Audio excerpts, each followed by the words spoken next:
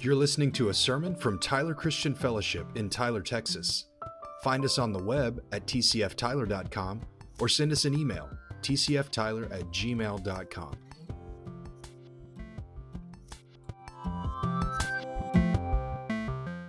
Nehemiah, and today we're in Nehemiah chapter 4.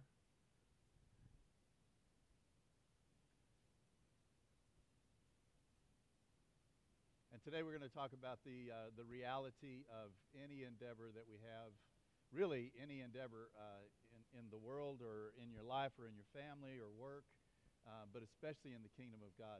Give me the next one, Ron.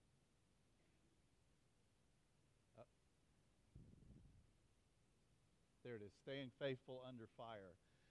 I think I told you at the beginning, there's been several references to the enemy and the work of the enemy as we've been going through this. I'm kind of saving that up, so I'm not really going to talk that much about the enemy today, but I am going to talk about conflict and what God wants us to do. It's more important for us to know what God has called us to do than it is to necessarily worry about what the tactics of the enemy are. I'm reminded of William Tecumseh Sherman, who is a Union general, and he was describing Ulysses Grant, and he said, "There's one thing about Ulysses Grant: he doesn't care what the enemy is doing." Is it? I got a green light.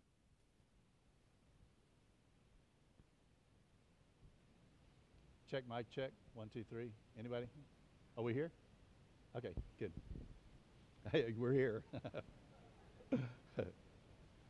Is my mic on, I guess is what I'm asking you. Can y'all hear it? All right, I got yeses and nos, so we'll forge ahead. Anyway, he says of his friend, Ulysses Grant, he says that the one thing about him is he doesn't care what the enemy is doing, but Sherman said, but it scares me to death. And that's the difference between, somebody who is effective at warfare and somebody who maybe has some things to learn about it. So that's what we're going to talk about today. We're going to talk about our part of it. And this is kind of the key, one of the key verses from the passage that we're going to read today. Let me just pause and pray, okay? Heavenly Father, I just call upon you today, Lord, to just be in our midst. We want to hear your word, Lord, and we want to know your ways, and we want to be formed into the image of Jesus Christ, Lord. Your word gives life. I pray today, Lord, that it would give us life. I pray, Lord, that as the word is shared this morning, Lord, that it would be like the breaking of bread to nourish us, Lord, to strengthen us, Lord, and that we would be able, Lord Jesus, to hear what you're saying. Give us ears to hear, Lord, what you're saying to us and to the body of Christ today. And we thank you for it in Jesus' name. Amen. So verse 6 of Nehemiah chapter 4 says, "So we built the wall, and all the wall was joined together at half its height, for the people had a mind to work." And I think that's the key to understanding the success that Nehemiah and the people had to this point, is that they all had a mind to work. A couple of things that we talked about that bring us to this place that we've talked about in the previous weeks. First of all is the continual reminder that God's hand was with them from the very beginning, from the planning stages, from the first steps that they took, from coming back to Jerusalem, from Nehemiah's inspection firsthand of the work that's before them, and then sharing that with the people. And what we talked about last week is that the people built the wall that was adjacent to them, that was where they lived. So they're building a wall to protect their own house, as well as building a wall to protect the city. The second thing that we talked about is how God had given them favor, and that they had everything that they needed. They had everything that they needed to complete this work before they ever started the work. As far as materials goes, as far as the favor of the king went, as far as authority went, we talked about how the king had given him letters, but he'd also given him a military detachment to be able to escort them, a military escort to get there. They had everything that they needed to begin and to complete the work. And then we also talked about the presence of the enemy, the fact that there was an enemy present right from the very beginning. That's the reason why there was a need for a military escort, that there was a need for strength, and there was a need to recognize that there was adversity that was going to come and that they were prepared for that. This week we're going to kind of enlarge upon that. But what I really want to remind you of today is where we're coming from, is that Nehemiah wants to build a wall, but God wants to build a people. That wall was just an identification of the nation. It was a safe place for them to grow and to build, but it was more than just that. It was God was saying, these are my people. These people had been sold off into slavery. They had lost everything, and they had been captive for 70 years. And God didn't just want to restore a wall. He wanted to restore a people. Have you ever felt like that? Have you ever been there? Just at a place of like brokenness or devastation, or maybe just disappointment or disillusionment. And you look at your life and you're just like, is any of this real? Does any of this make any difference? You look at yourself and you look at your life and you're not seeing what you're expecting to see. In fact, it looks sometimes like the enemy has just had his way with you. Well, the difference between Israel and their enemies is that Israel saw this as being the hand of God. They didn't see it just as being some random thing where they weren't strong enough and they were defeated. They recognized that they had not worshiped God, they had not been faithful to God, and they were suffering the consequences of that. But they also recognized that God had promised, if this ever happens to you, I'm going to rescue you. I'm going to rebuild you. I'm going to remake you into my image. And life is like that, man. You'll go through life over and over again, and you will be broken, and you will look at your life, and you will say, is this the end of the world? And the fact is, sometimes it is the end of the world as you know it. But it's not necessarily the end of the world. God always has a purpose, and He always has a plan. And just like He has maybe allowed some things to happen in your life, you can count on the fact that He's always looking forward. He's always looking toward tomorrow. He's always got a plan. Amen? You guys with me on that? So that's where we have come to. God is much more interested in building a people than building a wall, because the kingdom of God is people. It's not a building, okay? It's not a structure. It's not necessarily a physical presence. The kingdom of God is us. It's people. This is His dwelling place. This is His sanctuary. This is the place where God wants to dwell. And He's always interested in building us. He's always interested in doing a deep work in our hearts that changes us more and more and more into the image of Jesus Christ, and also for us to build the kingdom of God by building into lives. And that's what this chapter is going to be all about. Before I get to read it, I just want to kind of make some observations. This chapter 4 begins with Sanballat and Tobiah, and then it goes into the building of the wall. When we got to verse 6, it says, so we built the wall, and all the wall was joined together. I'm not going to talk that much about the enemy today. I'm not saying that he's not important, but I'm saying that there's something more important that's happening in the second half of the chapter than is happening in the first half of the chapter that allows them to be able to address what's going on with Sanballat and Tobiah. Sometimes God takes the long way around. Sometimes, have you ever had like something happen in your life and you're just like, what the heck? That's not what I expected. This is what we were planning. This is what we were doing, right? And then you look at it and it's not going that way. It's going a completely different way. And there's a reason for that. When God took Israel out of Egypt, I don't know if you remember the story or not, but they actually did not go straight to Israel. And this is before they had spied out the land, or before they had been unfaithful to God or anything else, before God had said, I'm going to put you in the wilderness for 40 years until this whole generation passes away. When they came out of Egypt, they started toward the promised land, and then they took a right turn. It's like, that's the way. And God's like, no, not yet. Do you remember the reason why? Is because if they had gone straight to the land of the Philistines, and that's where the straight line would have gone, they would have immediately fallen into conflict. They would immediately have been having to make war to make any progress. So God sent them into the wilderness where the enemy wasn't out in the wilderness. They were just there with God. And that's what God wanted. He wanted to take some time with them to train them, because they had come out of bondage. They had come out of 400 years in Egypt of being slaves. And slaves do not know how to protect themselves. Slaves are dependent on somebody else to provide for them all the time. Slaves' identity is helplessness.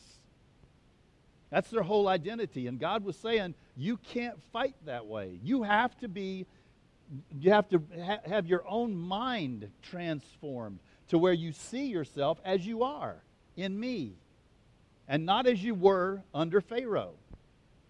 And this is the same thing that these people are dealing with. They have been in 70 years in bondage that they were guilty of and that they richly deserved.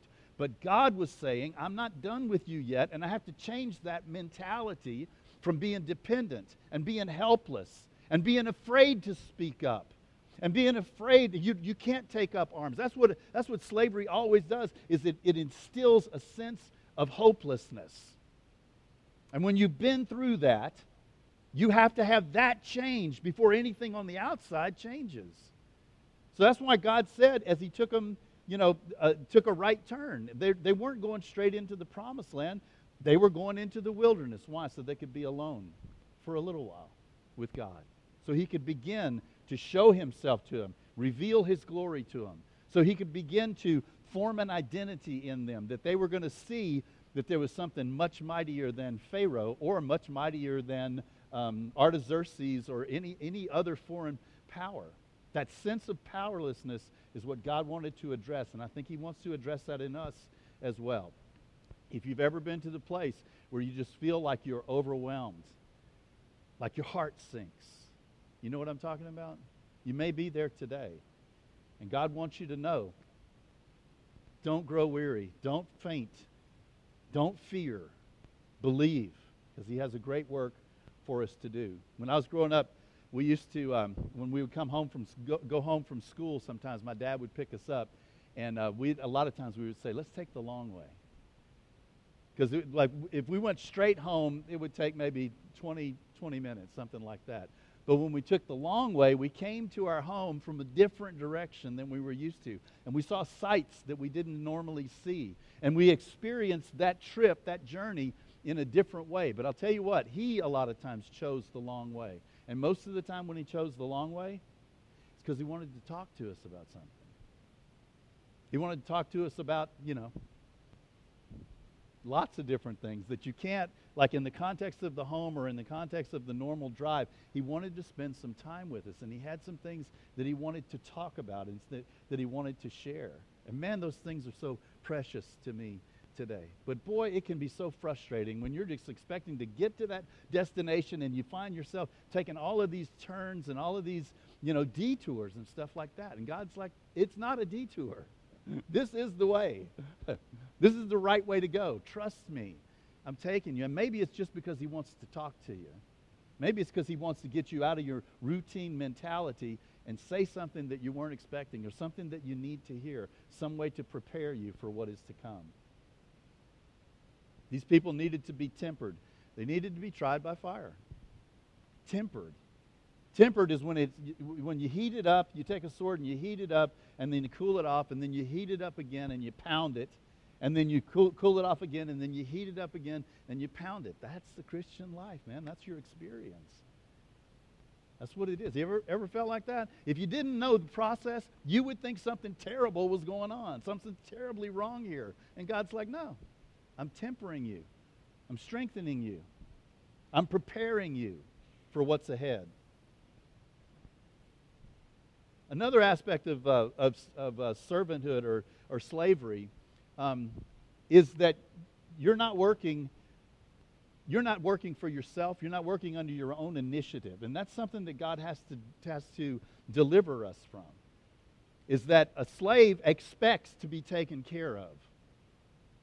But a person who's a free man knows that if it's going to get done, he has to do it himself. Please stick with me. I'm not saying that we're not dependent on God. I'm saying that we're not sitting idly by on our hands expecting something to be built or for somebody to tell us what to do. We're taking initiative. We know that what God has called us to do, He expects us to do, but we also know that there's hard work involved in doing it. And a slave does what they have to do. I worked with a guy one time that kept butting heads with the boss, and the boss told him, he's sending him to do a job, and their relationship was so tense and so strained that this guy came to the boss and he said, look, just write down on a piece of paper what you want me to do.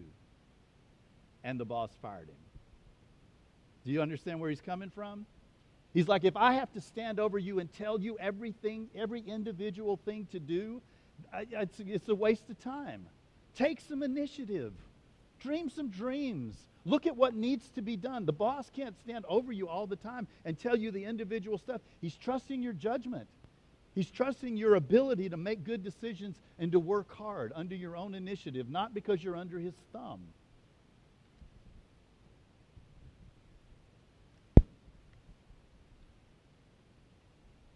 So let's read, actually I didn't put all of it up. It's pretty long verses, but I put part of it up that we'll come back and talk about.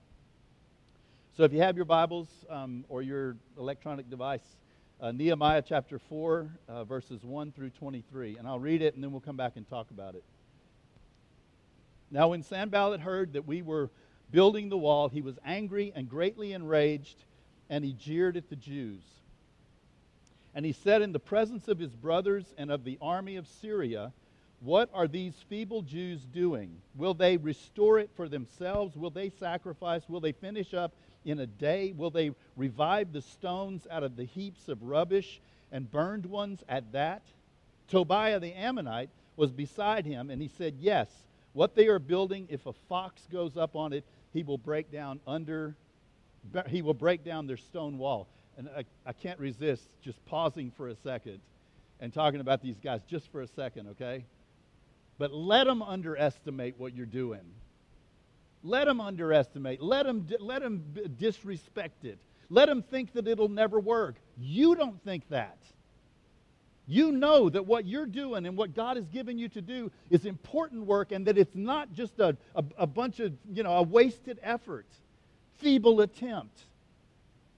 The enemy, I don't care if the enemy thinks that of it. And surely he does. When he looks at the church and when he looks at you, he sees nothing but weakness. He sees nothing but failure. And that's what he's constantly whispering in your ear. But when we look at what we're doing, we see Jesus.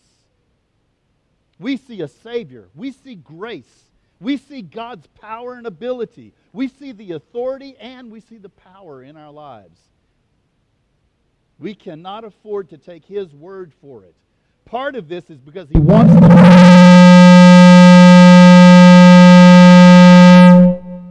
Is that me?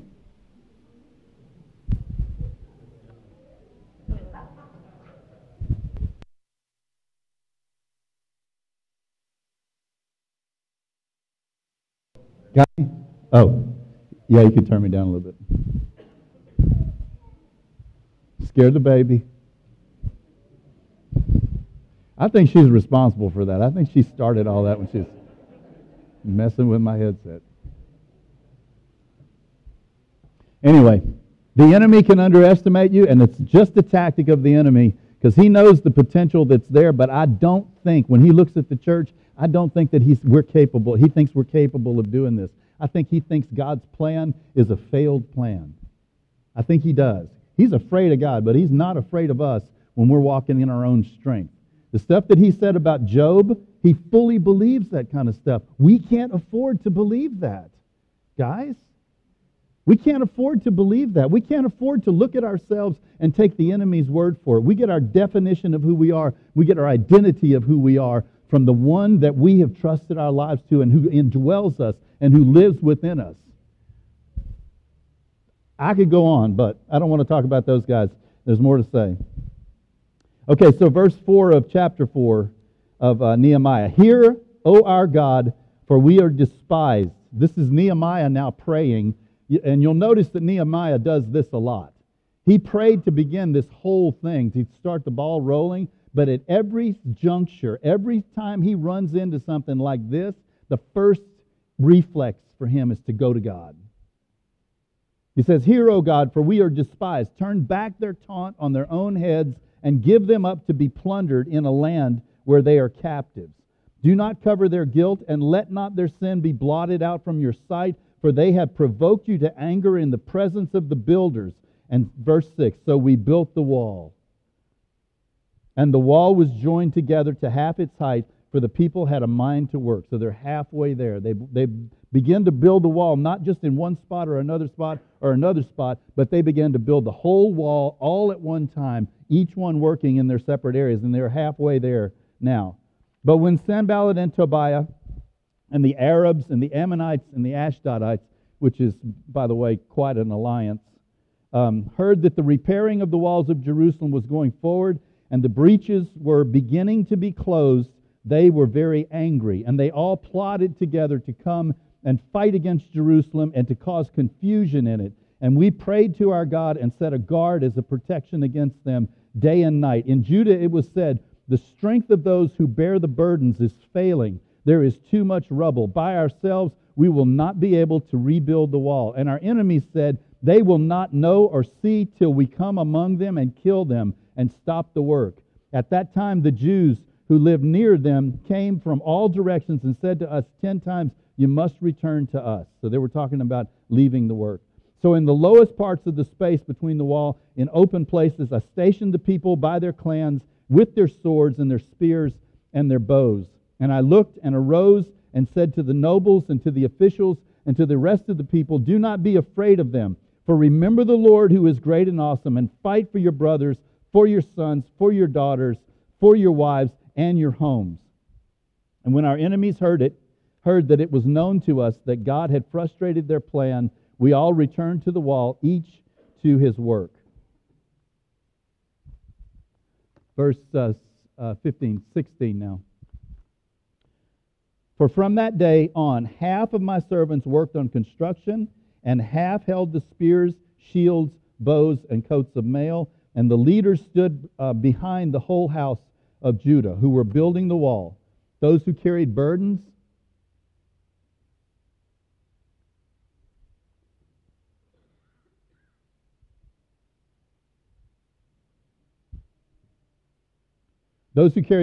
were loaded in such a way that each labored on the work with one hand and held his weapon with the other. And each of the builders had his sword strapped at his side while he built. The man who sounded the trumpet was beside me. And I said to the nobles and to the officials and to the rest of the people, 'The work is great and widely spread, and we are separated on the wall far from one another. In the place where you hear the sound of the trumpet, rally to us there. Our God will fight for us.'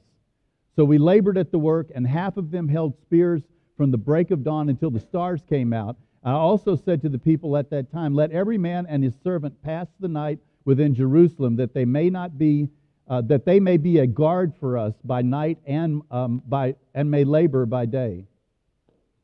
So neither I nor my brothers nor my servants nor the men of the guard who followed me, none of us took off our clothes. Each kept his weapon at his right side." This is such a critical stage in this work. God has been with them. God has given them provision. God has given them passage to Jerusalem. God has blessed them as they began to do the work of the wall. But I'll tell you what, man, the devil is always looking to get us off track. And it can be our fault or his fault or nobody's fault, but he's always trying to get us discouraged. And especially when he sees the work progressing. God wants us to finish well. And there's a key to finishing well. And that's keeping your eyes on the work that God has given you to do. Not getting distracted with it. I'm not saying that the enemy is not important. He's important. There's two different things that we can do. We can either underestimate him or we can overestimate him. And what God wants us to do is to keep our focus on him and know that the enemy is dangerous. There is loss, guys, in this world. There is loss. We can't be children. We have to be at least mature enough to recognize that there is loss. People can lose things that is irreplaceable. Is God going to say, oh, well, that's it, it's over? No. But what he wants us to do is be vigilant and not lose those things. People can give up things. Opportunities can pass because we are not we're not aware of what's going on. Can God come in and rescue? Yes, he can come in and rescue. But I think he's after something more than that. I think he's after us being sober and vigilant and making sure that the enemy doesn't have the ability to put us off our game and get us sidetracked and distracted.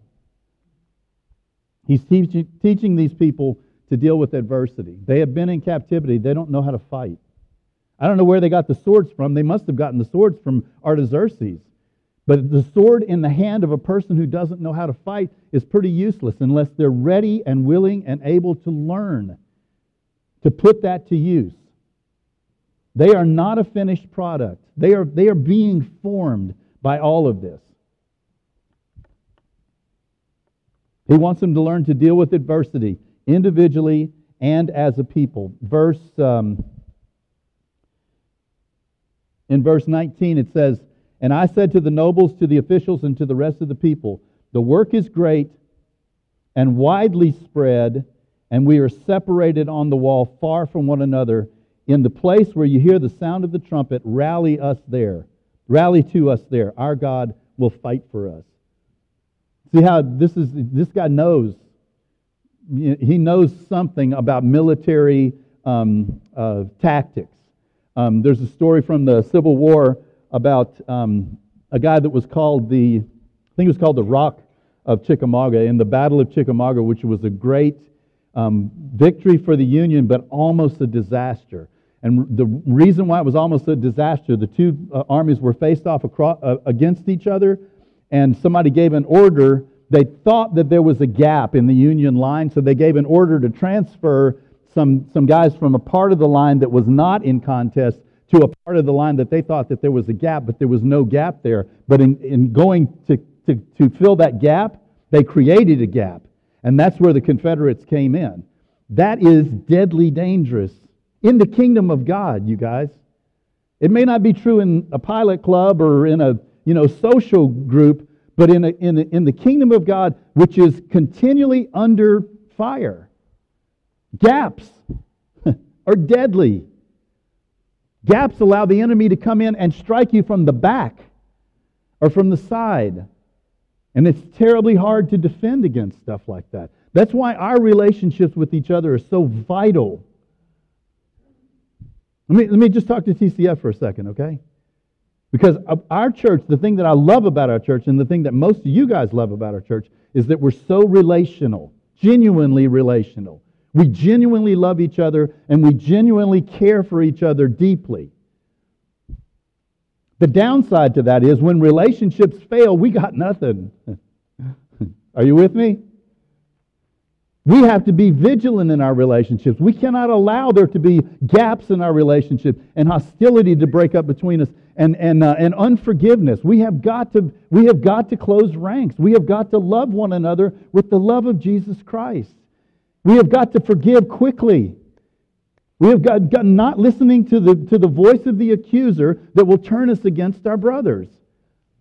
Because the work is widespread. And it's really important that we all rally to the trumpet, to God's cause and God's part when we hear the trumpet. Because your brothers and your sisters need you. If you're in conflict with somebody, the most important thing that you can do is pray for yourself first. And do what God has given you to do. What you know is the right thing to do. Not because they deserve it. But because God says, I want you to be one as I and the Father. Jesus said, as I and the Father are one.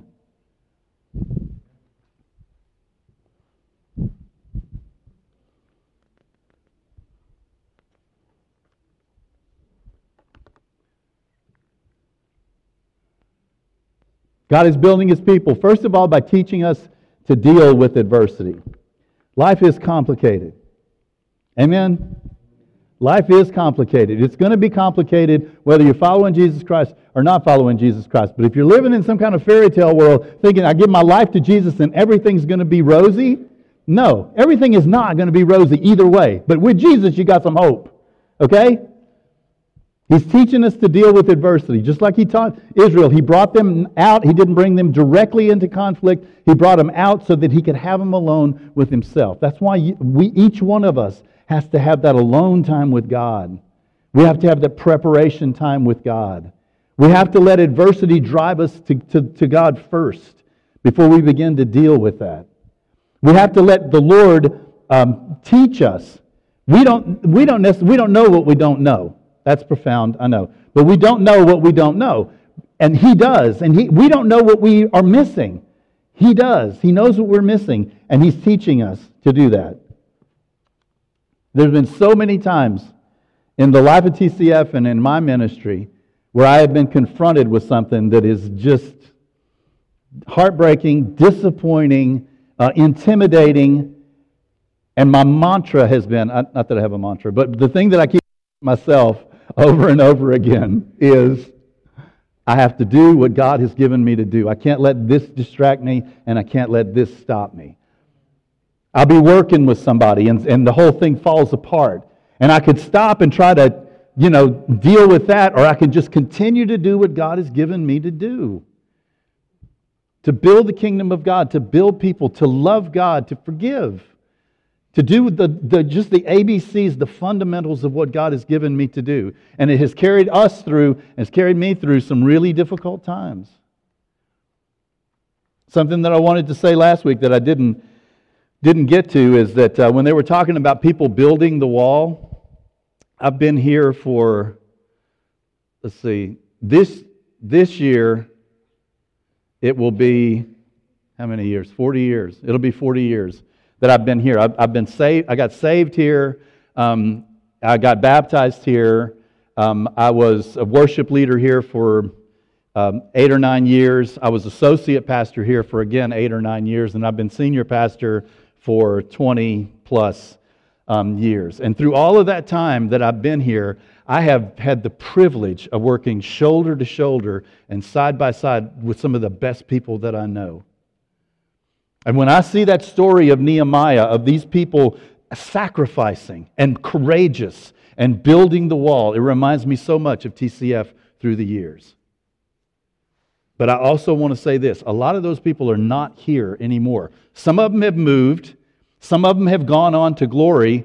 But some of them have left. And I am committed that if somebody has in any way had a part in building this place, they're my brother. They're my sister. Even if we have a disagreement about something, I'm not going to let that disagreement ruin my relationship with somebody. Do you hear what I'm saying? The devil wants to break us up. He wants to isolate us. He wants to turn us against each other. And by God, I won't do that. I will not treat my brother like an enemy. And if they have left under difficult circumstances, my fault, their fault, anybody's fault, what I want to do is to continue to maintain a loving relationship with them. Why? Because they have built this wall. They have built this wall. They have sweated. They have dreamed. They have done what I have tried to do as well. And I am privileged to have worked side by side with them. I'm not just worked up, guys. I'm serious about this. I think there's way too much backbiting and hatred and unforgiveness and bitterness in the body of Christ. I see it not here, but I see it on every turn. People talking about how somebody has done them wrong and somebody has, disappointed them or turned their back on them and stuff like that. And you know what I say? I say maintain, the unity of the brethren to whatever degree you can. And a kind word and a loving word. Kindness in those conditions is like water on dry ground, man. It's like water on dry ground. It gives people the ability to heal. And the worst thing I can think of is somebody leaving this work that they loved and that they wanted so much to be a part of and all of that and ended up going a different direction. Some of it's God, some of it's just human frailty, human flesh, The worst thing possible is for them to leave and become ineffective in the body of Christ. If they're going to leave, then God bless them that they continue to build somewhere on the wall, that they find their place somewhere on the wall.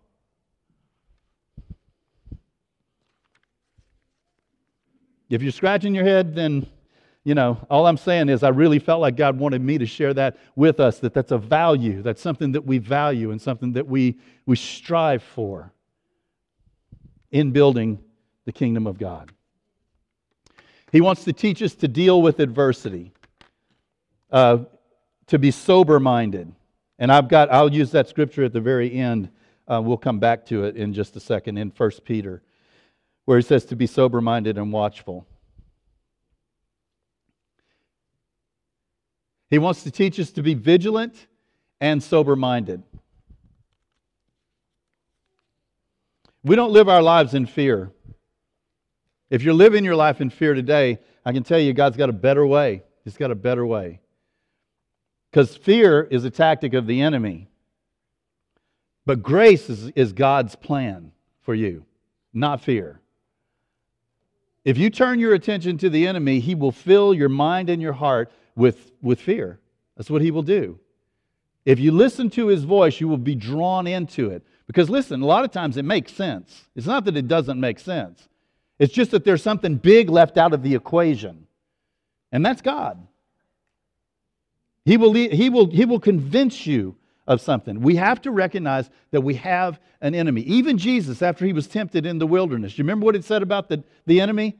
Jesus answered him 3 times. Boom, he had the definitive word from the word, just like we have access to that same word. Talking about somebody having a sword strapped to their side, the sword is the word of God, and it's effective. We're going to talk about our weapons next week when we talk about the enemy and the tactics of the enemy. But we have that sword, and that's what he used against the enemy. And after he had answered him definitively 3 times, it says that the devil withdrew. And what was he doing next? What was his next tactic? He was looking for an opportunity. Good luck with that, with Jesus. But he's always looking for an opportunity. And sometimes that's the worst, is when we are successful, that he's looking for an opportunity to use that success against us. We always have to be vigilant. We never can leave the door open. We never can leave the gates of the city wide open to anything. We always have to be vigilant and use good judgment. Recognizing the threat. And who is our enemy, by the way, that we have to be vigilant against? Because it's not just the devil. The person that's eating your lunch may be just your flesh. It may be you. You may be the one that needs to stop and say, hey, I need some extra discipline in this area. I can't just be, laissez-faire about it and like whatever comes. I have to recognize the responsibility that I have to live this life in this flesh in a way that glorifies God, and not to take it for granted. Otherwise, we will fall. Are you guys with me today? This is serious stuff. I know. This is kind of heavy stuff. And I hope I'm not coming across in a way that you oughta or you shoulda or you coulda, but in coming across in a way that Jesus has a way through this for us, but He doesn't want us to be children in that way. And He wants to teach us to work.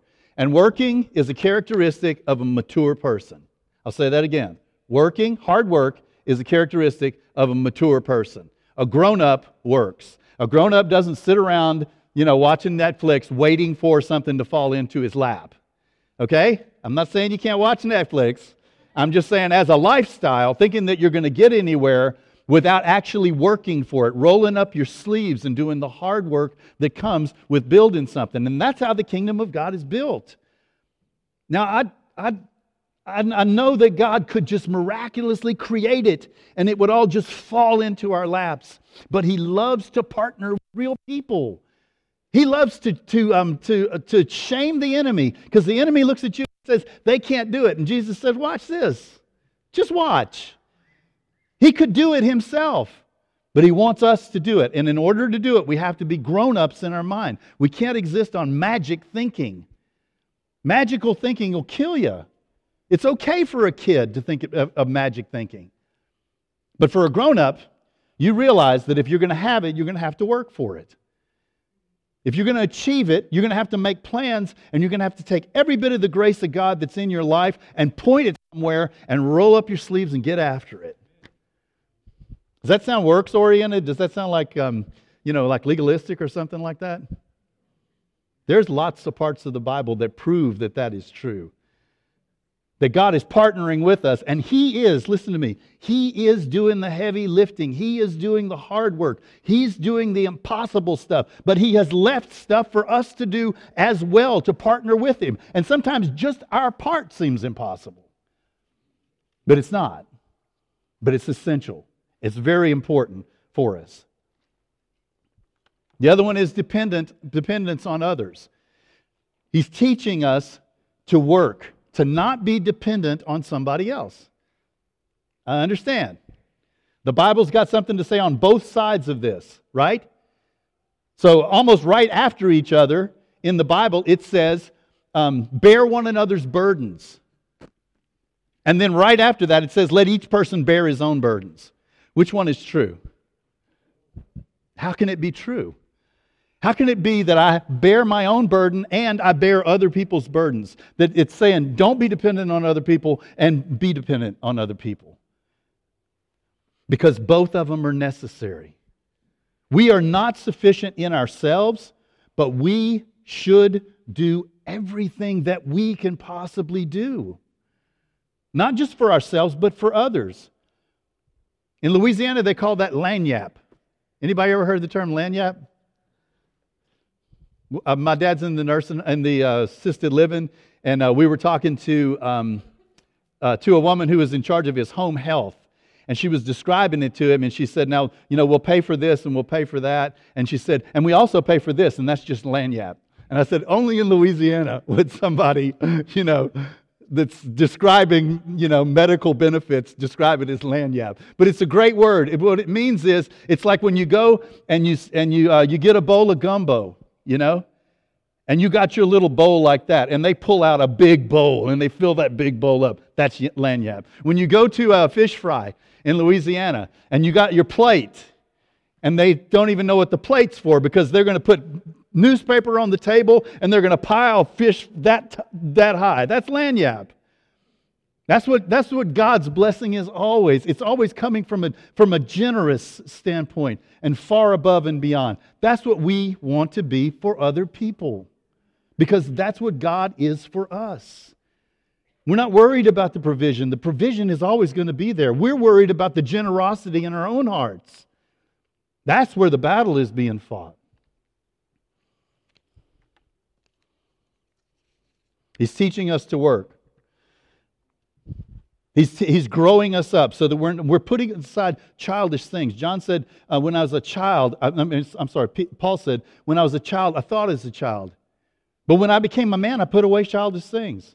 Childish things like magical thinking. Childish things like expecting everything to just happen without me putting any effort into it. Childish things like saying I'm completely always going to be dependent on somebody else to do it for me. Anybody work with kids? You know what I'm talking about there? Give them something to do, and they're like, well, you do it for me. And you're like, no, that's not the way it works. Can't do it for the whole class. You wouldn't learn anything. Try it. Do it bad. Do it badly, but at least do it. We can correct it if you're just trying. That's what he's trying to deliver us from. And then also he wants us to have a mature mind, putting aside being disillusioned at the least amount of resistance. How many great things start off, and then it gets complicated, and then it gets hard, and then people just abandon it. He wants us to be mature in our minds, to be able to see it through. And when we embark on an endeavor, we immediately say, I know there's going to be resistance to this. I know there's going to be disappointments to this. Nevertheless, God has given us a good work to do, and let's do it. Start with your home. Start with your relationships with people. You have dreams about what your friendship could be with these people. I can tell you it's going to be disappointing. There's going to be disappointment. There's going to be parts that you didn't plan on. Nevertheless, do what God has given you to do. Accepting adversity and disappointment as a fact of life, and to not be so easily disillusion. I hate to use the word disillusion because we shouldn't be under any illusions, right? And God shakes everything, and part of that is to remove the illusions. But the illusion that God loves you, that's not an illusion. The fact that God wants our relationships to be better than the world, that's not an illusion. That's real. The fact that He wants to use us, and I'm talking about every single one of us. Every single one of us is good at something in ways that nobody else on the face of the earth is. God uniquely crafted you and uniquely built you and uniquely gifted you to do some things. Don't you let anybody tell you that you're a failure. Don't you let anybody tell you that you're incapable of doing what God has supplied and has empowered you to do. All right, and then finally, this is where we're going next week, but I just wanted to kind of remind you. This is from 1 Peter chapter 5, 8 through 14. It says, "Be sober-minded, be watchful. Your adversary, the devil, prowls around like a roaring lion, seeking someone to devour. Resist him, firm in your faith, knowing that the same kinds of suffering are being experienced by your brotherhood throughout the world." I don't know if you guys have been like reading the paper or aware of some of the persecution that's going on in the rest of the world. And sometimes people look at the American church like we're soft. We're like, these people are. But listen, let me just tell you this. That faith is your faith. That's the same faith. It's the faith of God. It's not something that we do. And if you were under pressure, and if God put you in a situation like that, you could do what they're doing because it's from God. It's not from us. Value what you have. When you see your brothers and sisters enduring what they're enduring, let it put some backbone in you. Let it remind you of the God that we serve and the fact that adversity will come. We don't live in a place right now where the shedding of blood is a real possibility. We don't live in a place right now, I'm not in a place right now, some people in America are, where bonds may await them or jail may await them for serving the Lord. But we're not in that place right now. There's opportunities open to us now that may not always be open to us. Let's take advantage of that. Let's live this life to glorify God just like they are. They're doing it in a different way. Thank God that my neck is not on the line. But my time is just as valuable as their time. My opportunity on this earth to build the kingdom of God is just as valuable as theirs is. And it's Jesus that wants to do that and wants to build His church right here in America, just like He is throughout the rest of the world. Amen? Amen. Okay, we're going to go to the communion table. And if you're not a member here, you're welcome at this table. I have to say that because I know some traditions are real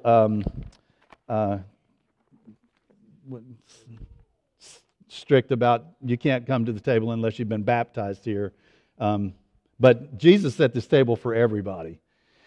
And so if you're here today, don't let the fact that you're not from here or that you're not, maybe familiar with us, don't let that stop you from the remembrance that this table is about, the bread and the cup and what Jesus paid for that. There's healing in this table right now. And as I've been talking to you today, if there's something in your heart that says, I really want to follow the Lord, I really want to do, better and grow in my relationship with God, this is a perfect place to start that. Amen? So as we come to the table this morning, you want to join me? Do you know what elders might be? So you got Caleb and Emily, Jay, Tasha. Good. Hallelujah.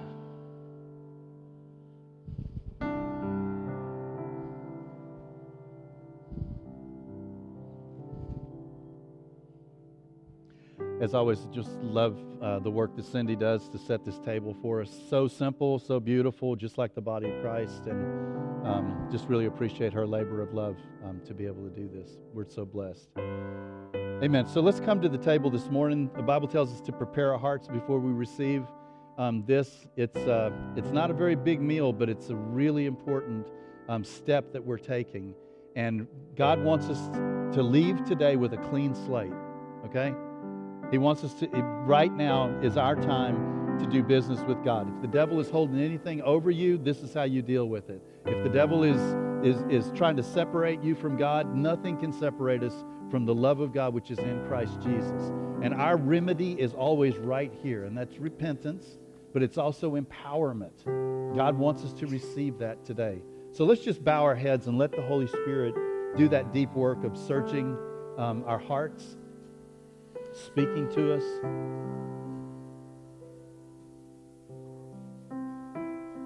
The Bible says, cast your burdens upon Him.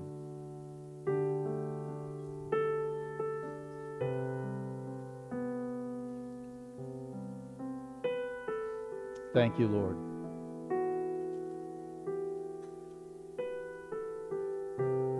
Oh, Lord, we come to you this morning. We ask for forgiveness, Lord. It only makes sense to confess our sins to you because you already know what they are and what we have to say and what we have done, Lord. But it's so important for us to, in humility, come to you and confess. Say the same thing about Him that you say about Him. Search us and try us, Lord.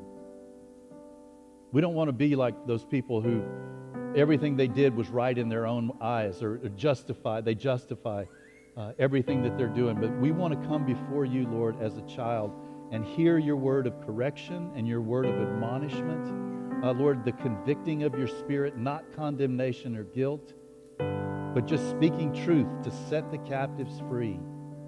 Set us free, Lord.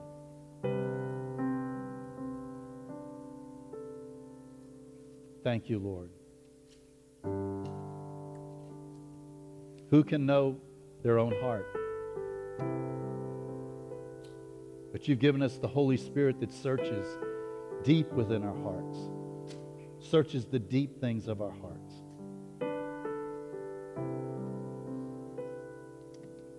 Holy Spirit, we want to hear what you have to say to us.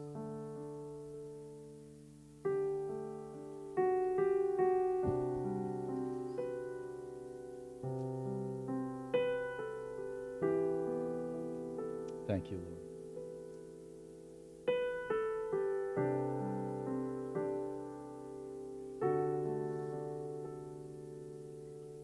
Now, the first step is not to go do something about it. The first step is to acknowledge it and ask for forgiveness. David said, against you and you alone have I sinned. It's not between us and somebody else. It's between us and you, Lord.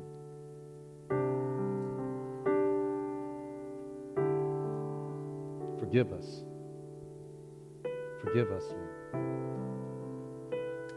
And the Bible says, if we confess our sins, He is faithful and righteous to forgive us of our sins and to cleanse us from all unrighteousness.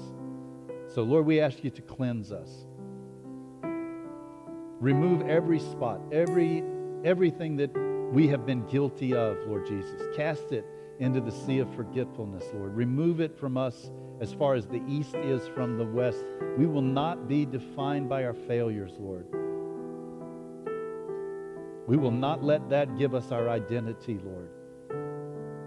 So even if we haven't fully walked in what you have purchased for us, it's ours in Christ Jesus. And we are yours in Christ Jesus. So let that sink in. Let that wash over you. Let those chains fall away. Let that prison door open and be bold enough to take a step on the outside of that. Thank you for it, Lord. This table fills us with so much joy because you suffered so much to make it possible.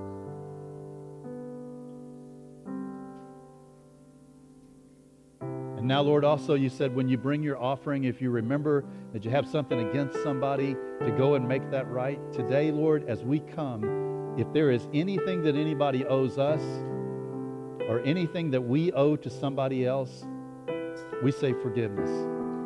Forgiveness, Lord. We won't be held by the bonds of the past, Lord, and we won't hold other people by those bonds. But as we have received forgiveness, we extend forgiveness to them. There may be words to share. There may be a conversation that needs to be had. But Lord, it's not to get to forgiveness. It's to demonstrate forgiveness. And that's what we say just between you and us right now, Lord. There's more to be said. We'll say that later. But just between us right now, we say we forgive. And we say we are sorry for the things that we have done to hurt other people. Let that work of healing begin in us. Let it have its deep, deep work in this heart, Lord. We thank you for it. Amen. On the night he was betrayed, he took the cup and he gave it to his disciples and says, drink. This is the cup of my blood. This is forgiveness. This is absolute, complete forgiveness. This is a cup that is more valuable than anything we could ever have asked for or expected. It's a cup that we don't deserve because he drank that bitter cup from the Father. He can extend this to us. And he took the bread and he broke it. And he says, take this and eat it, all of you.